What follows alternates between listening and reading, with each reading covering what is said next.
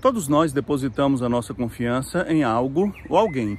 Agora mesmo, se você sondar o seu coração, poderá identificar em quem ou no que está depositada a sua confiança. Alguns a depositam na família, no dinheiro, no sucesso profissional, na saúde. O autor do Salmo 27, versículo 7, diz uma palavra que nós faríamos muito bem em prestar atenção. Ele escreveu assim: uns confiam em carros, outros em cavalos, nós, porém, faremos menção do Senhor, o nosso Deus. Ele está declarando a sua confiança em Deus, no seu cuidado, no seu amor, no seu poder. E é nele que você deve depositar a sua confiança, porque somente nele você terá certeza de que sua confiança não será frustrada. Portanto, não confie mais em ninguém ou em qualquer outro recurso seu ou de outra pessoa, senão no Senhor, o Deus Todo-Poderoso. E você pode confiar nele porque ele é o Criador de todas as coisas, ele criou sua vida, ele sustenta você e, acima de tudo, ele enviou o seu Filho Jesus Cristo para ser o seu Salvador.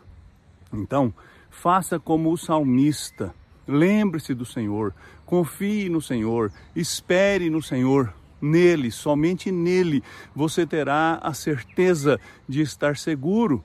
Nada poderá tirar de você aquilo que Deus te deu. E te deu através de Jesus Cristo, o nosso Senhor. Não se iluda mais, não se engane mais.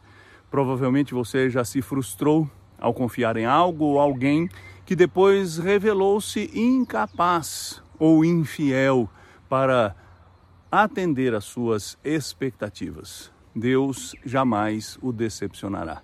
Deus jamais o frustrará, porque Ele é fiel, porque Ele é verdadeiro, porque Ele não muda e porque Ele é poderoso. Portanto, confie nele e somente nele. Vamos orar? Senhor, eu te agradeço de todo o coração por essa manhã. Te agradeço, ó Deus, porque o Senhor é o Todo-Poderoso e porque o Senhor cuida da nossa vida. Dá-nos hoje uma fé viva no Senhor, para que nunca nos decepcionemos. Eu te peço em nome de Jesus. Amém. Eu sou Aguinaldo Faria, pastor da Igreja Presbiteriana da Moca, em São Paulo. Se você quer continuar recebendo mensagens como esta diariamente, inscreva-se no canal. Não se esqueça de curtir esse vídeo. Deus tem uma palavra para consolar e ensinar a você.